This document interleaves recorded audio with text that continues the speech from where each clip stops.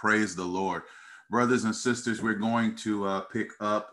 We have been having a wonderful study in the Lord, talking about this concept of trouble, dealing with trouble from a biblical perspective. Let's go ahead and begin reading in our text found in the book of Psalms, chapter 27, or the 27th number of the Psalms, depending on how you say that. And let's start at verse 1. The Bible reads as follows: a psalm of David. The Lord is my light and my salvation. Whom shall I fear? The Lord is the strength of my life. Of whom shall I be afraid? Amen.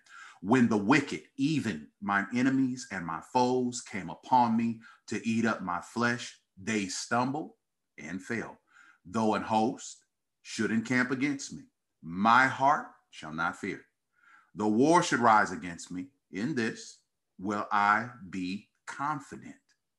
One thing have I desired of the Lord, that will I seek after, that I may dwell in the house of the Lord all the days of my life, to behold the beauty of the Lord and to inquire in his temple.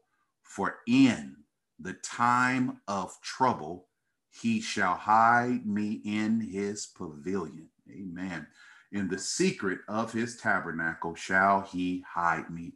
He shall set me upon a rock. Amen. May the Lord have a blessing and to the reading and hearing, and especially the doing of his word. As always, we're focusing today primarily in verse number 5. For in the time of trouble, he shall hide me in his pavilion. In the secret of his tabernacle shall he hide me. Amen. And so what we've been talking about for the last 2 lessons, this is the third one, we've been talking about God's response to our trouble. And I'm telling you, brothers and sisters, that if this just is not a fitting subject, I don't know what is. But we have been talking about God's response to our trouble. This is the third part in there. The others are recorded, so you will be able to listen to those when you get an opportunity. But we want to dig in and go further. I'm telling you, God's got something that he wants to say to us today. He's been saying it to me, and I'm telling you, I can't help but give you what God has given us. I told you, he's got bread for us today. The Lord has bread. He's always had bread. Every time we talk, God has bread for us. So we thank the Lord. Now, in our last lesson, let's pick this up.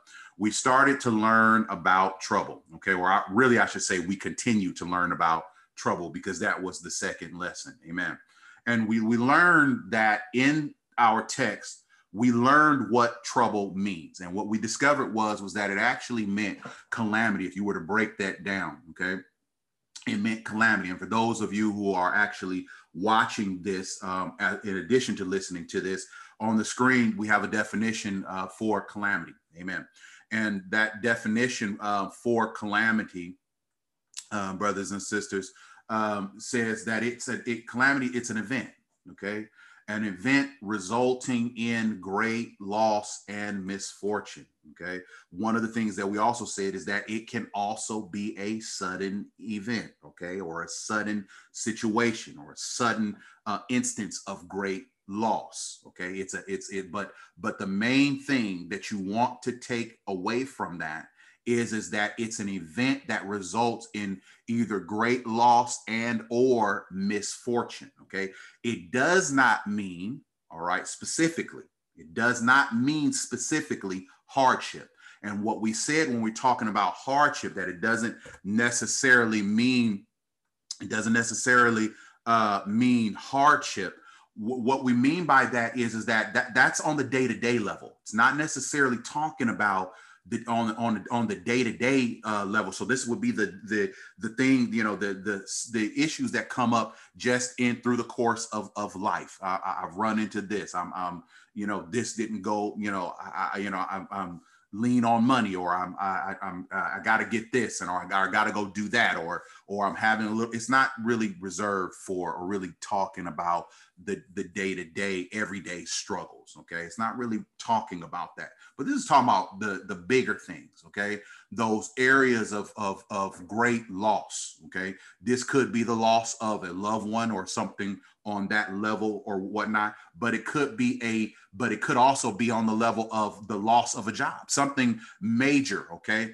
Also misfortune. And when we say misfortune, what we really are meaning when we talk about that is when those things that we really felt like you needed to work out, when they don't work out.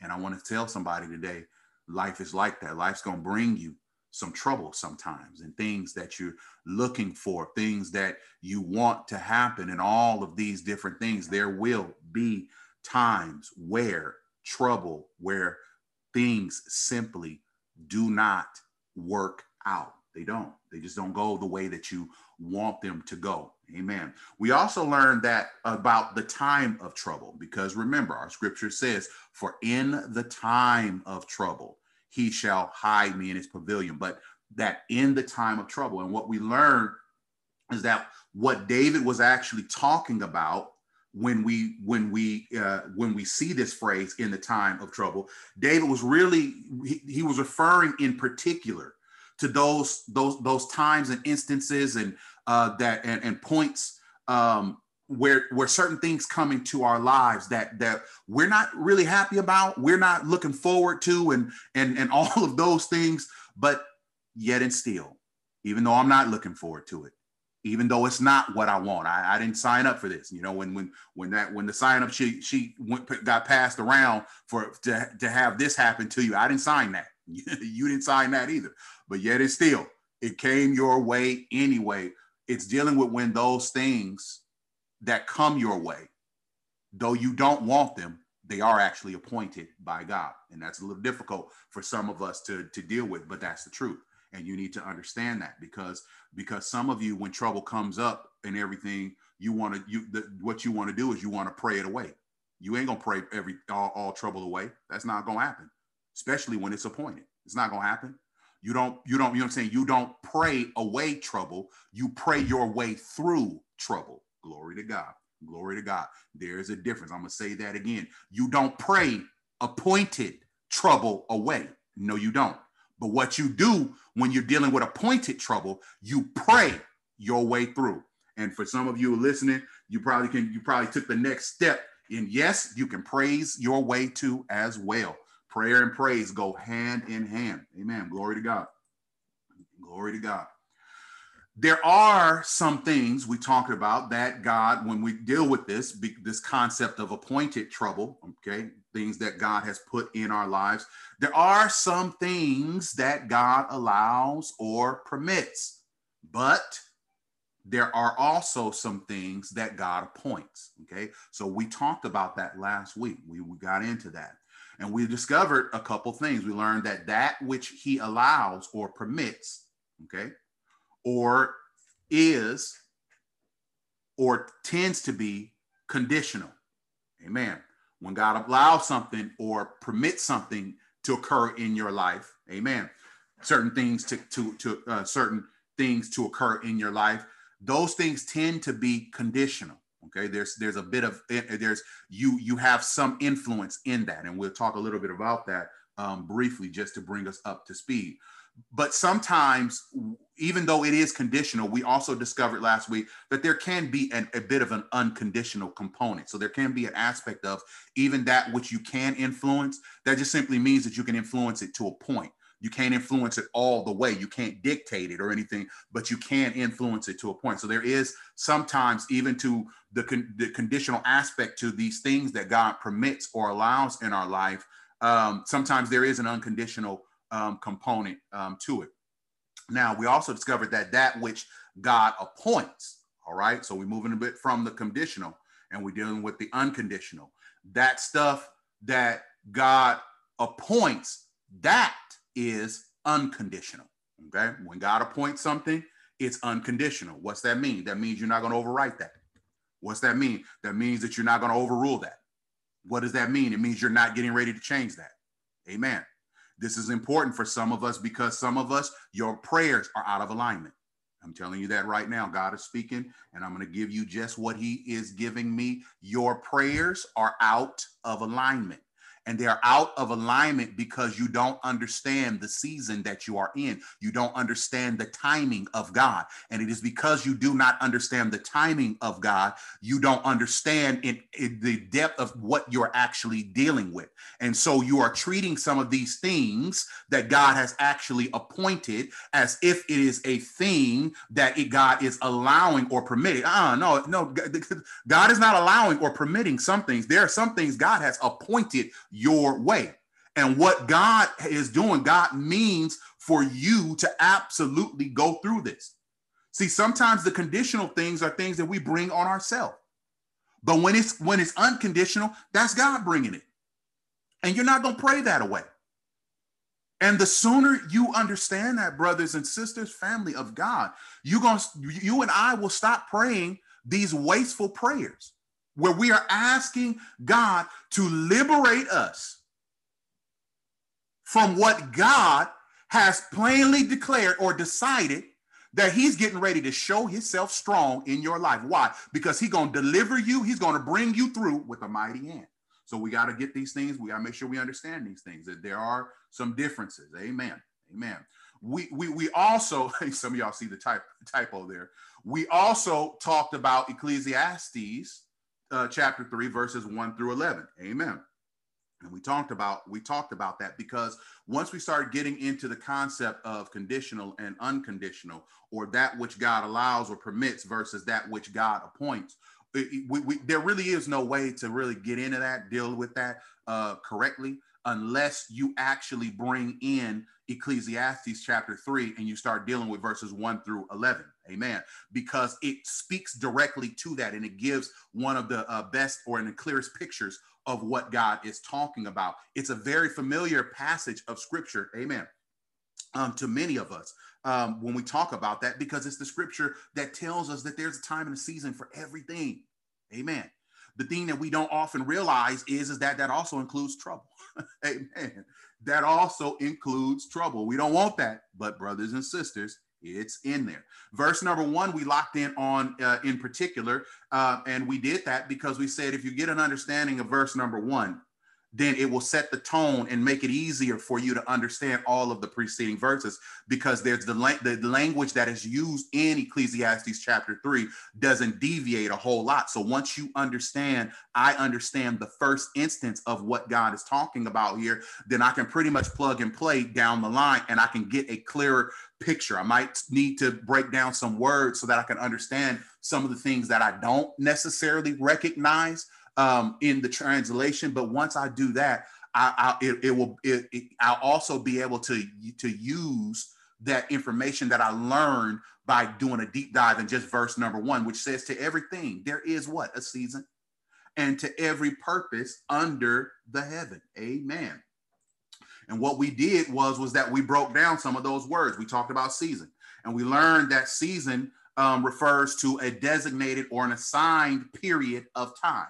So, and to make it plain, we said, think of a divine appointment. Okay. So it's a particular or a proper time in the future that is specified as the time, or really the period something will happen.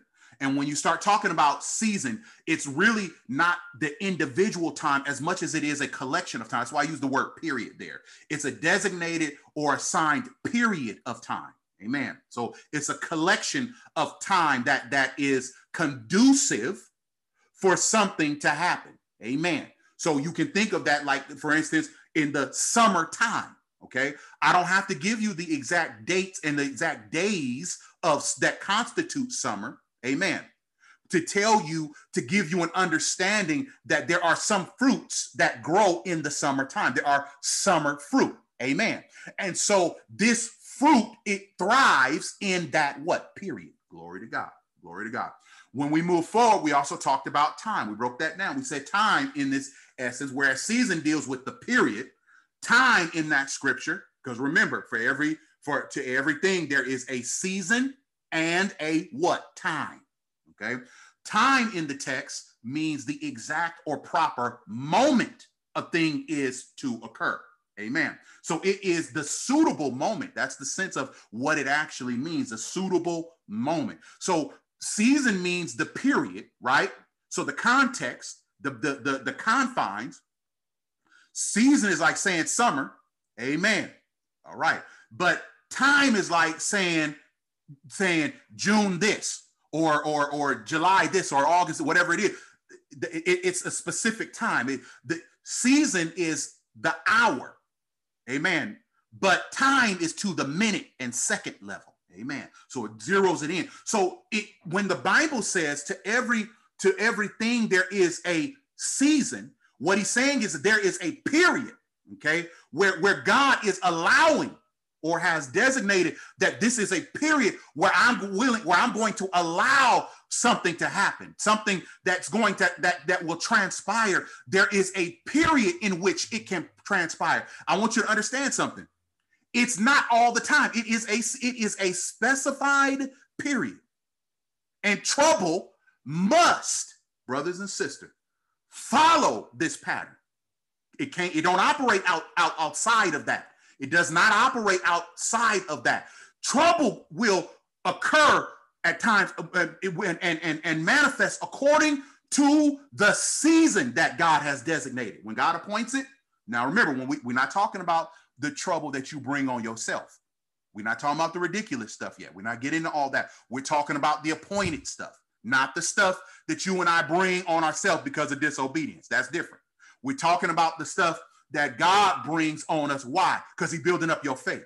And the trying of your faith is more precious than gold. That's what we're talking about. We're talking about what God is doing, not what you and I have done to ourselves. No. We're talking about what God is doing. Amen. There is a season or there is a period that God has set aside where some things where you and I are to deal with some things.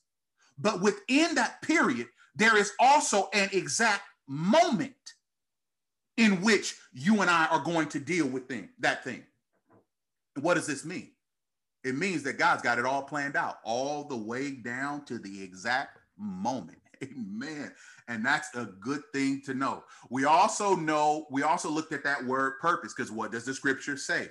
To everything, amen, there is a season, a period, a time, which is an exact moment, to every purpose. That's a matter, or every concern. Okay. And that really gets into, and that includes also trouble. Amen. It includes all of that. Okay. But as we pick up now and we move a little bit forward, because we learned that about Ecclesiastes, and that was good because we needed to know that God's got it planned out, brothers and sisters. There are some things that God has appointed for you to deal with. And you got to stop running. I got to stop running scared. God has not given us the spirit of fear, but of love and of power and of a sound mind. God hasn't given us, listen, God has not given you permission to run. I know that's heavy, but we need to be reminded of that. I had to be reminded of that. God has not given us permission to run. No. We are told to stand still and see the salvation of the Lord. See, you're supposed to get your popcorn and watch God work. That's what's supposed to happen. Some things come up and no, you don't like it. No, I don't want it. But God says, get your popcorn. I'm getting ready to show you something. What are you going to show me? His glory. Glory to God. Glory to God. But nevertheless, that does bring us to a topic that is sometimes difficult for us to deal with. And that's why does God use calamity? We know, we already talked about, we know he appoints it at times. But why, God? Why do you use this at times? And that's a good question to ask at times. That's a wonderful question for us to ask at times. Okay, we because there are times where we go through things and we are left with a question of why. And you need to understand something about that. Let me address that question for just a minute before I dig into it. There is nothing wrong with wanting to understand why we deal with things at times. Sometimes we get, we have a misconception that you can't ask God why. But the asking of why is not always a sign of disbelief or something like that. Sometimes, unfortunately, in Christendom, we can tend to paint that as asking God why is a sign of discontentment or doubt and all this other kind of stuff, or faithlessness. That's not always the case. And so don't listen to nobody who tell you that. They're ridiculous and they don't know what they're talking about at all. God knows there are times where that can arise out of that. But as God told Samuel, God does not look on the outward as men do, but God searches the heart. God knows the location or the origin of that question in you. And God knows that sometimes things can occur that will, guess what? They're going to leave you scratching your head. And God knows that you are going to want to understand some things. And there are times where God will absolutely indulge you, meaning that if you sit and you dig into that word, get in that prayer closet, God will take some time at times and explain some things to you. In Isaiah, if I'm not mistaken, the Lord said, "Come, let us" what? Reason together. He said, let's talk about it. Now, you understand something. That don't mean that your way is going to be right. And that don't mean God getting ready to adjust anything. But God is willing to entertain you. Listen, you have a God who says that you are allowed to cast your cares upon him. In fact, he invites you to do it. Why? Because he cares for you, wants to hear from you. You serve a God that you can talk to. Yes, you must treat God at all times with respect and reverence. He's owed that. You're not just talking to anybody. So don't go around treating God, you know what I'm saying, like he's somebody that you just, saying what's up to on the street. No. You talking to the God of heaven and earth. So there is a degree of respect and reverence that you and I are to show God. But last time I checked, the Lord himself told us, and he told the disciples, I have called you friend. And you know what friends do? They talk. They talk. And it's all right to ask God those things, the question why at times. You just don't want to ask him out from a place of a bad heart. God, I'm mad at you. God, I'm resenting this. God, I'm this. No, if you're truly seeking to understand, God will talk to you. You might have to wait, but God will talk to you. So there's nothing wrong with that. But why does God use calamity, okay, or trouble at times? We know he appoints it. Amen. We know that he does that, okay? Brothers and sisters, God uses affliction, hardship, difficulty, or in things like this. God uses affliction to perfect us. It is a tool that God uses. Look at Isaiah 48. Let's look at verse number 10. And let's go to verse number 12. Behold, I have what? Refined thee. Amen. Refined thee. What does that mean? It means he's making it better. It means he's perfecting it. Behold, I have refined thee, but not with silver. He didn't do it with the thing that was choice. He didn't do it with the thing that looked good. He didn't do it with the thing that probably appeared good. He didn't do it with the things that tickled your fancy. He didn't do it with the things that gave you all the warm and fuzzies. No, he didn't do it with that. He said, not with silver. Not with silver. He said, I refined you, but I didn't do it with silver. I didn't do it with all the pleasantries. I didn't do it with all of the all the conveniences. God said, I didn't do all that. Not at all. No. He said, behold, I have refined thee, but not with silver. I have chosen thee, what? In the furnace of affliction. Glory to God. I know that's not what we want to hear, but that's what the word says. That's how he does it. That's what he does. For my own sake have I, even mine own sake will I do it. God said, I did it God says, I did it in the furnace of affliction. And first and foremost, I did it for my own sake. What does that mean? What does that mean? Well, let me read the rest of it and I'll explain it. For how should my name be polluted? And I will not give my glory unto another. Hearken unto me, O Jacob and Israel. My called, I am he. I am the first. I also am what? The last. Amen. So he says, I refined you. I made you better. But I did it for my own sake. And you got to understand there is a reason why God does that. And the reason why God does that is because God wants fellowship with you. That's what he's talking about when he says, I did it for my own sake. You begin to see this when he brings in verse number 11, for how should my name be polluted? Listen, if God don't clean you up, if God just hook you up and not clean you up, then you're going to mess up his name. And God is not trying to have that. I know that ain't what you want, but that's the way it is. That's the way it is. You want God to hook you up, but you want him to do it without him cleaning you up. God said, I'm going to hook you up by cleaning you up.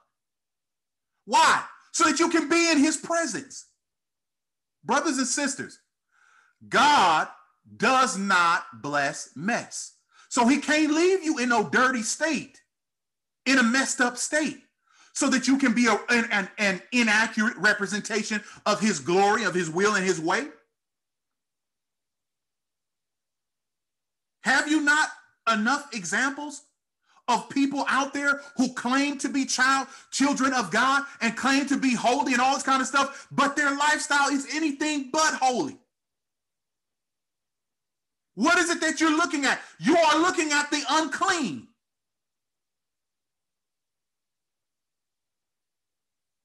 One scripture tells, can a clean thing be brought out of unclean? It's not going to happen. It's not going to happen. God got to clean you up. Unclean don't produce clean.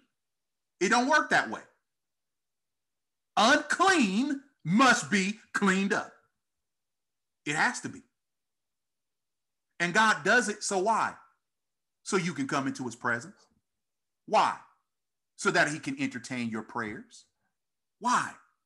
So that he can answer your prayers. Why? So that he can have fellowship with you.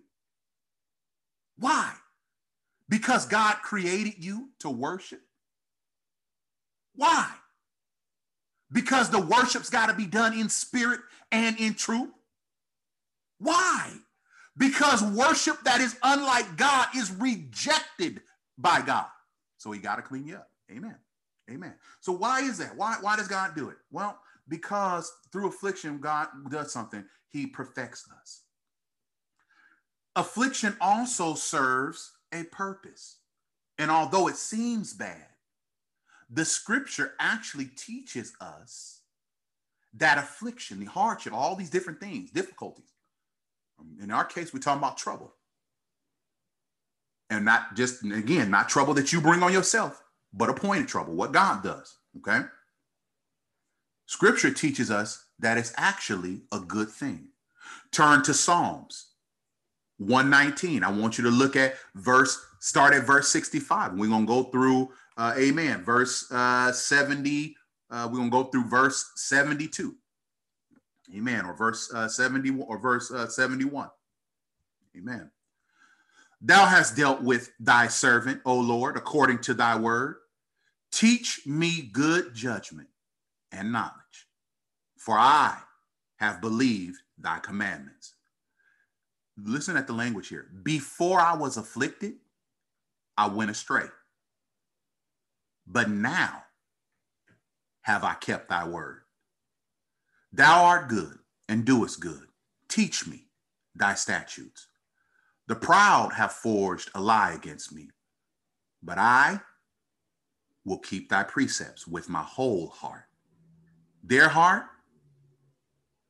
is as fat as grease, but I delight in thy law. Look at verse 71. It is good for me that I have been afflicted, that I might learn thy statutes. That is one of the hardest scriptures for people to deal with in the Bible, because it tells you that hardship has a purpose. See, many people want to, I don't know why this is, but sometimes we tend to want to look at hardship that people go through as a sign that somebody has sinned and somebody has done this and so on and so forth. And even Jesus had to deal with this of the people in his day. Somebody being, dealing with an ailment and all this other kind of stuff. And the first thing that happened, he get a question, Lord, who sinned? Who messed up? This man's obviously he's lame. He's got this physical disability. He's got this problem. And obviously, surely it must be because somebody sinned. Maybe mama and daddy messed up and all of these other sorts of things. And here comes Jesus having to set it straight. No, ain't because of that. Nobody messed up. Nobody sinned. But this thing here, what was it for? For the glory of God. For the glory of God. It's hard to see at times that the hospital bed sometimes serves a purpose. That sometimes you're there because God wants you there. Sometimes you're there because God is perfecting you. It's hard to believe sometimes that foreclosure and all of these other sorts of things that I don't like. The loss of a loved one or the loss of a job or something else. Sometimes I feel and I want to feel and I want to cry out and I want to scream. I want to yell and I want to shout because I'm frustrated and I'm mad about all of these things because I can't see what's happening and I can't figure out what I have done wrong. But Job was tested not because he did something wrong, but because God was getting ready to make a point. God getting ready to get some glory. And if he would do that with Job, and he didn't leave Job, how come he can't do that with you? Yeah, that joke's on us. He is going to do that with us. So we got to stop entertaining those ridiculous thoughts and ideas that think and entertain lies. That everything that we go through and hardship that we deal with is because we're sinning and you're doing something wrong. No, I'm trying to tell you that some stuff that you're going through is because God has determined to get the best out of you. You hear what the songwriter said? He said, it was good for me that I have been afflicted. Why? That I might learn thy statutes. See, some of us, if God didn't allow us to go through some difficult times and some difficult situations, we'd be running all over the place. But the place that we wouldn't be running to is God. So God got to do something. God got to put some bumper rails. God got to make sure that we understand some things. And so God will use even the things that are unpleasant at times in order to bring us where we need to be.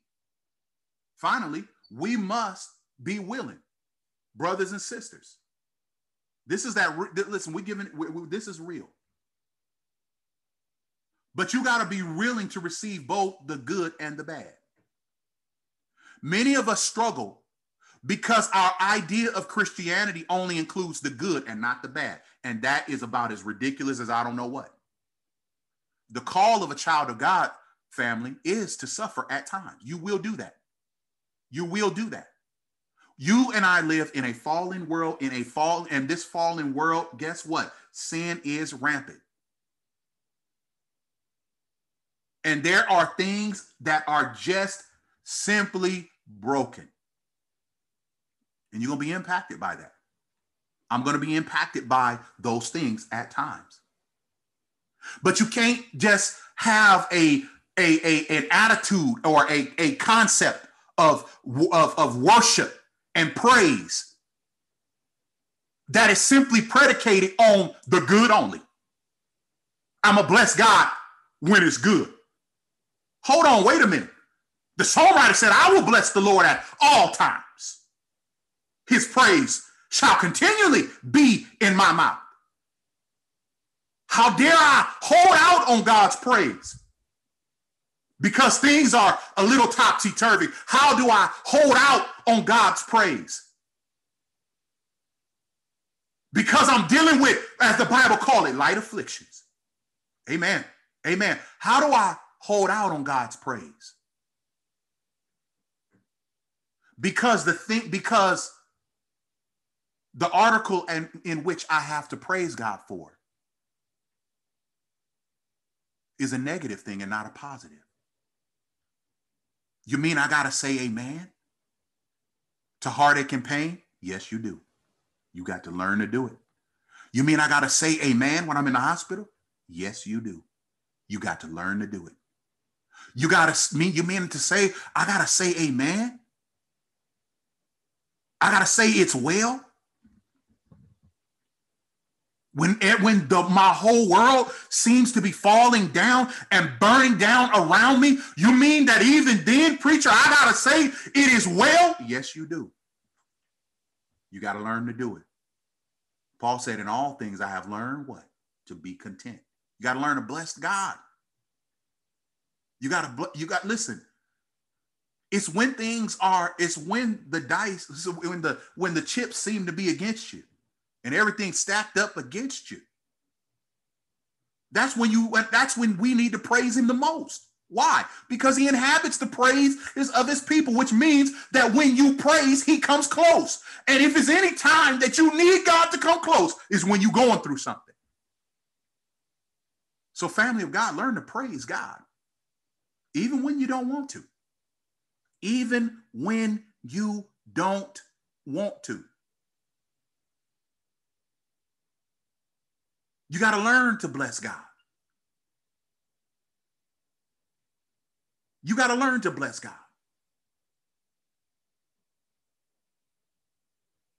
What about the loved one? God, but brother, what about the loved one? What about the this and all this other kind of stuff? Have you not heard? Have you not read Deuteronomy 32 and 39? Also one of the hardest scriptures in the Bible for people to deal with. Take a look at that. Deuteronomy 32 and 39. Guarantee you it's going to blow your mind. See now that I, even I, am he. Look at God talking. And there is no God with me. And here it go. I kill and I make alive.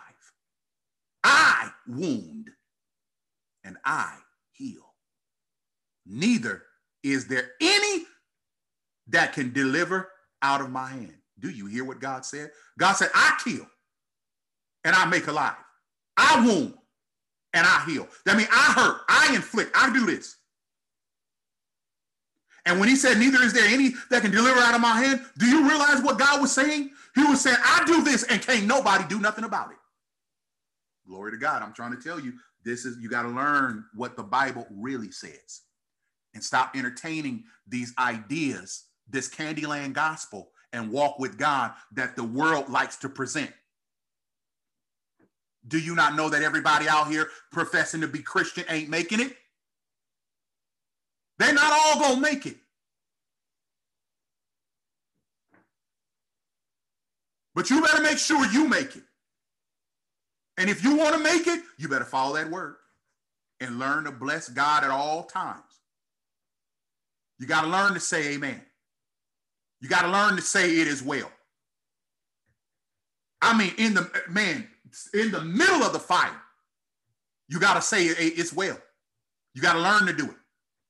You got to learn to lean on the everlasting arm and not on the arm of flesh. Amen. Amen. Amen.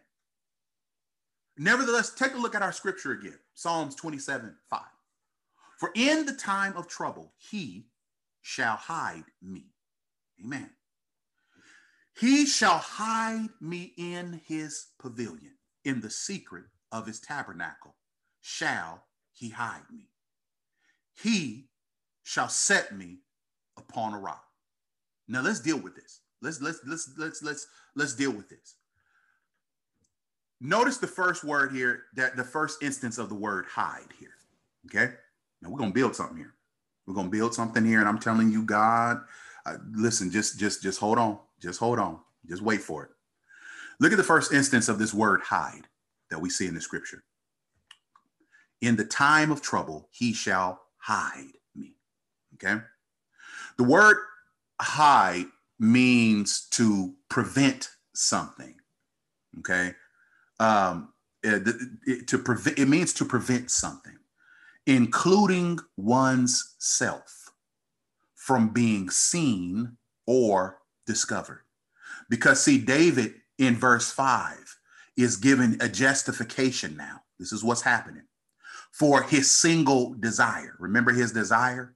One thing have I desired of the Lord, and that will I seek after. What? That I might dwell in the house of the Lord all the days of my life. Now David's getting in. He's telling you why he's already given us the why, but now he's telling you why he's justified in it.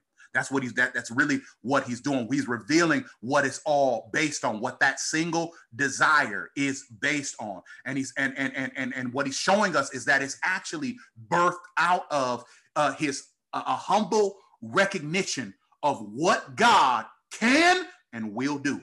And I love it because when we get here, David is about to talk about what his God can do. And I'm telling you, just wait on it. Just wait on it. Because now we're getting ready. We talked about enough about trouble, but now we're going to talk about what God can actually do about it. So the word hide here means to prevent something. And what's heavy about it is that it even goes as far as including one's self from being seen or discovered. The word hide, that's the sense of what it means. It means to cover over something. Okay. It means to hoard or reserve. Just listen to all these words and we're going to put it all together. It means to deny. And that's what it means to favorably protect. It means to protect something. So I want you to think about all that kind. So it means to prevent something, including oneself, from being seen or discovered. It means to cover something over. Amen. It means to hoard or to reserve something. It means to deny, and it means to protect something favorably. Okay. I love what God is doing. And if we take all of these words, brothers and sisters, the idea that's being communicated here in Psalms 5, all right? The idea here is that God, in the time of calamity, remember that's the time when things fall apart. That's the time when sometimes perhaps even suddenly, it's the time when we experience great loss. It's the time where the world seems to be burning down around us. It's that time where I want something different, but God has appointed something other than what I want. It's when God is operating, but it's not according to my specification. God is moving on his own accord. God is working things after the counsel of his own will. It's when God is doing what God does. And you need to understand that there's some times where God's going to do what he do. And you got to understand that when God is doing something, when God is moving, I told you just got to sit back and you got to trust the process and know that you are in the hands of a God. But nevertheless, the idea here is that God in the time of God in the time of calamity, when things are just unraveling and falling apart, God will protect us. This is what David was talking about when he says he shall hide me in his pavilion. What David was saying is that God during these times will protect us from ourselves, from the openings that we expose to the enemy when we make bad decisions in response to calamity. See, when you're hurting and calamity happens, and especially when it's sudden and it's all of a sudden, and you did not know that it was coming around the corner, but nevertheless, here you are, and this is what you have. Sometimes it'll knock you for a loop, and when it knocks you for a loop, you begin to make rash decisions and actions out of this place of calamity or sudden loss or misfortune, these things that didn't work out. And when these things happen, these types of decisions or actions, brothers and sisters, they're rarely helpful. Why? Because they cause us during that time to begin to, if we're not careful, will act uncharacteristically. When calamity and sudden things happen that I wasn't expecting, it becomes the potential for me to begin to act ungodly or to lean on the arm of flesh instead of the everlasting arm.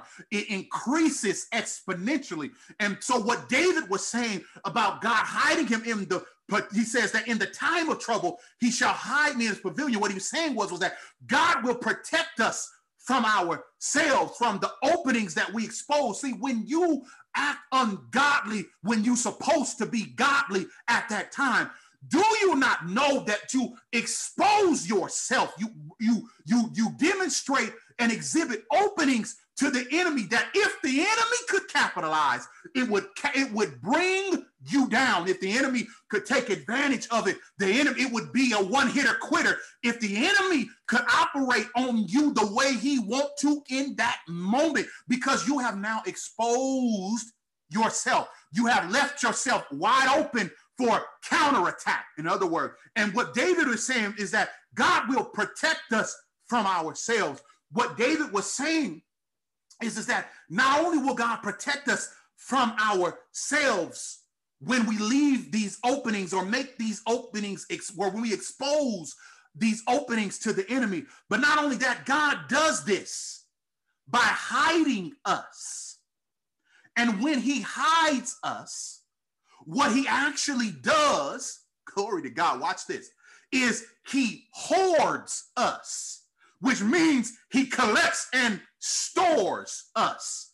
He says he said when God hides us by way of hoarding us or collecting us and storing us unto himself. Do you hear Jesus saying in Luke chapter 13:30, for O Jerusalem, Jerusalem, which killeth the prophets and stonest them that are sent unto thee, how often would I have gathered thy children together as a hen doeth gather her brood under her wings, and ye would not. God wants to gather you. And what David was saying is that he's talking about that aspect of God. And he's telling you that in the time of trouble, in the time of calamity, in the time of misfortune, God will protect you even from yourself. And he'll do it by hoarding you and collecting you and storing you unto himself. And when God collects and stores us, what's happening, brothers and sisters, is that in essence, he covers us over with his pavilion. So much so that the effect, brothers and sisters, of being covered in this manner, when God does this, is that God literally obscures you and the gate that you left open.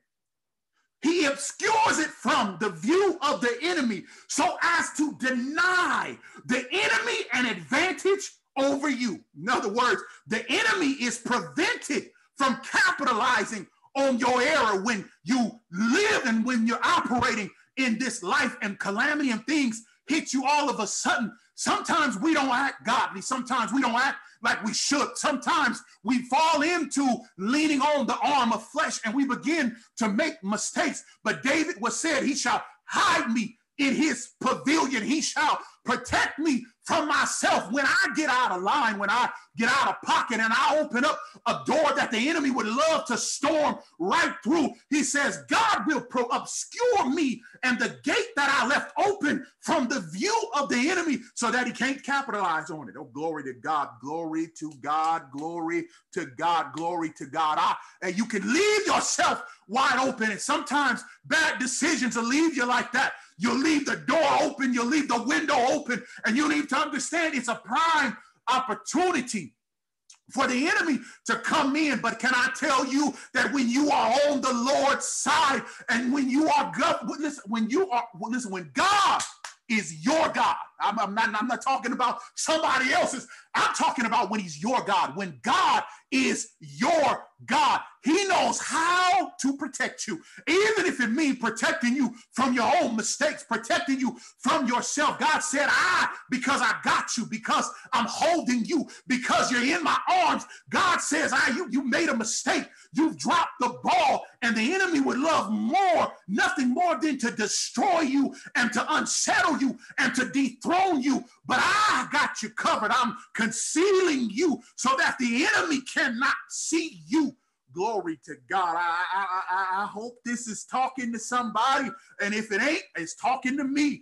God knows how to conceal you. God says, even not just you, but the gate that you left open. God says, I'll hide that too, so that the enemy can't storm the gate. God says, I will conceal you. At the same time, when God does this, and this is what I love about it. This is what's so heavy about what David was talking about when he says he shall hide you in his pavilion, because at the same time, while God will conceal you and the gate that you left open, it also means that God will put you in a place where you can recover your senses in a manner where the enemy can't antagonize you. Glory to God. Glory to God. God says, I will run interference so that you can get your head screwed on straight. God says, I will stop the gate so that you can get your mind right. God says, I will run interference for you. Why? So that you can get your second wind, so that you can breathe again, so that you can stand up again. I'm telling you, the fight is not over, and the devil is kicking it up into high gear. And all this road, the devil wants you to be a casualty. But I'm telling you, there is a God that sits high, that looks low, that has spoken favor over you, and is determined to hide you in his pavilion, in that place where he covers you. God knows that at times we respond in a manner that is less than what we should, and in a way that is less than appropriate. And we got to get that right. But God also knows that in that moment, that's when the enemy wants to strike the hardest and the quickest. So God does something for you. He'll hide you in his pavilion. Now, I love this because the word pavilion, the sense of that word simply means a dwelling place. Amen. And what the Bible is talking about with a pavilion in this sense was actually a booth, which really was a small temporary hut that was constructed out of sticks and branches, okay? And it was developed and it was used when there was no permanent building for you to dwell in. The booth, to give you an idea of what that is, when you look at Genesis 33 and 37, at Succoth, the Bible says that Jacob built a house or booths for the cattle.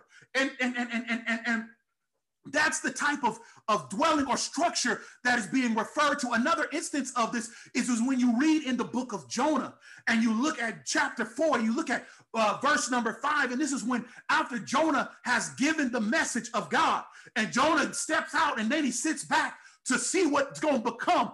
The Bible teaches us that there outside the city, while Jonah was waiting to see what was going to happen to Nineveh, that Jonah created a booth. It's a temporary structure, brothers and sisters, and it's used to protect you. It's to provide shade during the day, and it protects you from the wind and the rains and the dew at night. That's what the pavilion was. And what David was saying is that he will cover us. Amen. He shall hide me in his pavilion. That booth and that pavilion, you'd understand what David was talking about this, the imagery that David would have had in mind when he's talking about this booth would have hearkened back to the flight of the children of Israel when they were fleeing, when they were leaving Egypt. And they were in the wilderness. The Bible teaches us that they dwelled in booths, so much so that there is even a festival. This is what the festival of the Feast of Tabernacles is about. Also referred to as the Feast of Booths and the Feast of Shelters or Ingathering. It's when it commemorates when the children of Israel, when they fled Egypt and they wandered in the desert. And they had temporary structures or locations. These were things that were meant to travel with them. In other words, they brought out the booth. The booth was set up every time they needed it, every time they moved it while they were in transition, moving from place to place. The booth would be set up whenever they needed. And so when David was talking about in the scripture that in the time of trouble, he shall hide me in his pavilion, it was meant that every time you and I run into a situation, that the booth would be brought out. The shelter would be brought out. Amen. Amen. Glory to God. The shelter would be brought out. The pavilion would be brought out. Amen. Amen. Look at what he says. In the secret of his tabernacle shall he hide me. That tabernacle really translates into the word tent. It means tent. And it has the same concept of the booth. But the difference is that it was a mobile tent or a mobile house of God. Amen. I'm talking about the tabernacle. He said, not only will he hide me in his temple. Amen. Amen. Amen. Not only will he hide me in his pavilion, rather, he said, but in the secret of his temple. The secret, brothers and sisters, means is the condition. It means to conceal or hide something. And when the Bible says the secret of the tabernacle, what he's talking about in essence is he's referring to an actual section within the tabernacle, because the word secret here also means to separate. So when he says that he'll hide me in the secret of his tabernacle, it says not only the tabernacle in its whole is the pavilion, amen, but it's not just the tabernacle as a whole that God brings around me to obscure the view of the enemy, but within the tabernacle or within the booth or within the pavilion, there is a place. And that place is the holiest of holies. And it is in that place where God will place you. God don't just place you within the pavilion, but God puts you in the most sacred part of the pavilion. God puts you in the place where can't nobody get to you. Glory to God. And I love it because the second word hide in this scripture is different than the first one, because it actually means to hold back. So when he says, I'll put you in the secret of the tabernacle, he says, I'll put you in the holiest of holies. And that's the place where I hold back. Glory to God. Glory to God. That's where God says, I'm going to hold back the forces of the enemy. This is the place where you absolutely cannot get to. Glory to God. Glory to God. Glory to God. Glory to God. Glory to God. Glory to God. See, the devil can come in like a flood, and it can get dark sometimes. And I know, just give me a few more minutes while I preach this thing.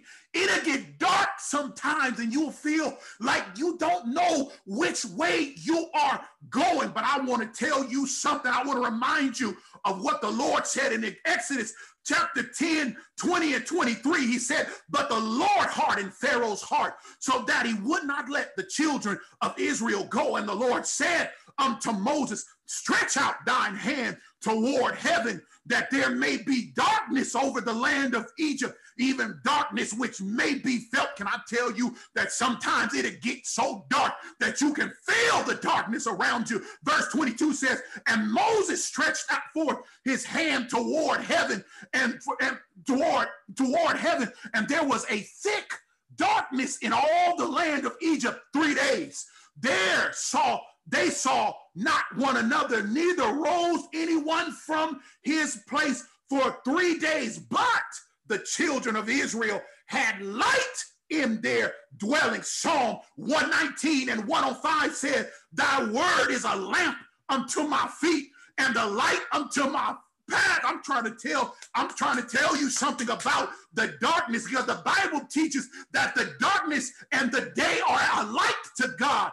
The First Kings chapter 8, verse 12, Solomon wants to build the temple for God, a permanent location. But God answered Solomon and said, the Lord said he would dwell in the thick darkness. Now, let me tie it together for you. Moses, during the Exodus, was told to stretch out his hand so that the darkness would fall. But the Bible says that the children of Israel had light. The darkness fell on everybody else, but there was light for the children of Israel.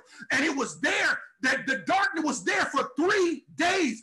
Solomon said that God said, I would dwell in the thick darkness. And I want to tell somebody who's dealing with the darkness that the enemy tries to run in on you. God said, I'm in the darkness. That's where I dwell. You might feel like nobody is there, but I'm here to tell you something different, that in the darkness, in the thick darkness, is the presence of the Almighty God, because he is a light and he is a lamp. And I want you to understand that God is in there with you. Don't give up. Don't give in. God said, I dwell in the thick darkness. Trouble makes it dark sometimes. Trouble makes it difficult sometimes. But God said, I dwell in the thick darkness. Right when you thought you was by yourself, God said, I'm right there. Right when you said there can't nobody see me, God said, I'm right there. Right when you said it surely won't work, God said, I'm right there. Right when you said I've gone too far, God said, I'm right there. God said in your darkest, God said in your bleakest, God says when you're most in your most dilapidated state, God said, I'm right there. I dwell in the thick darkness, and I'm bringing that light. I'm bringing that light. It was dark for everybody else, but he said the children of Israel had light. God bless you, brothers and sisters. We're going to go ahead and we are going to stop the recording here.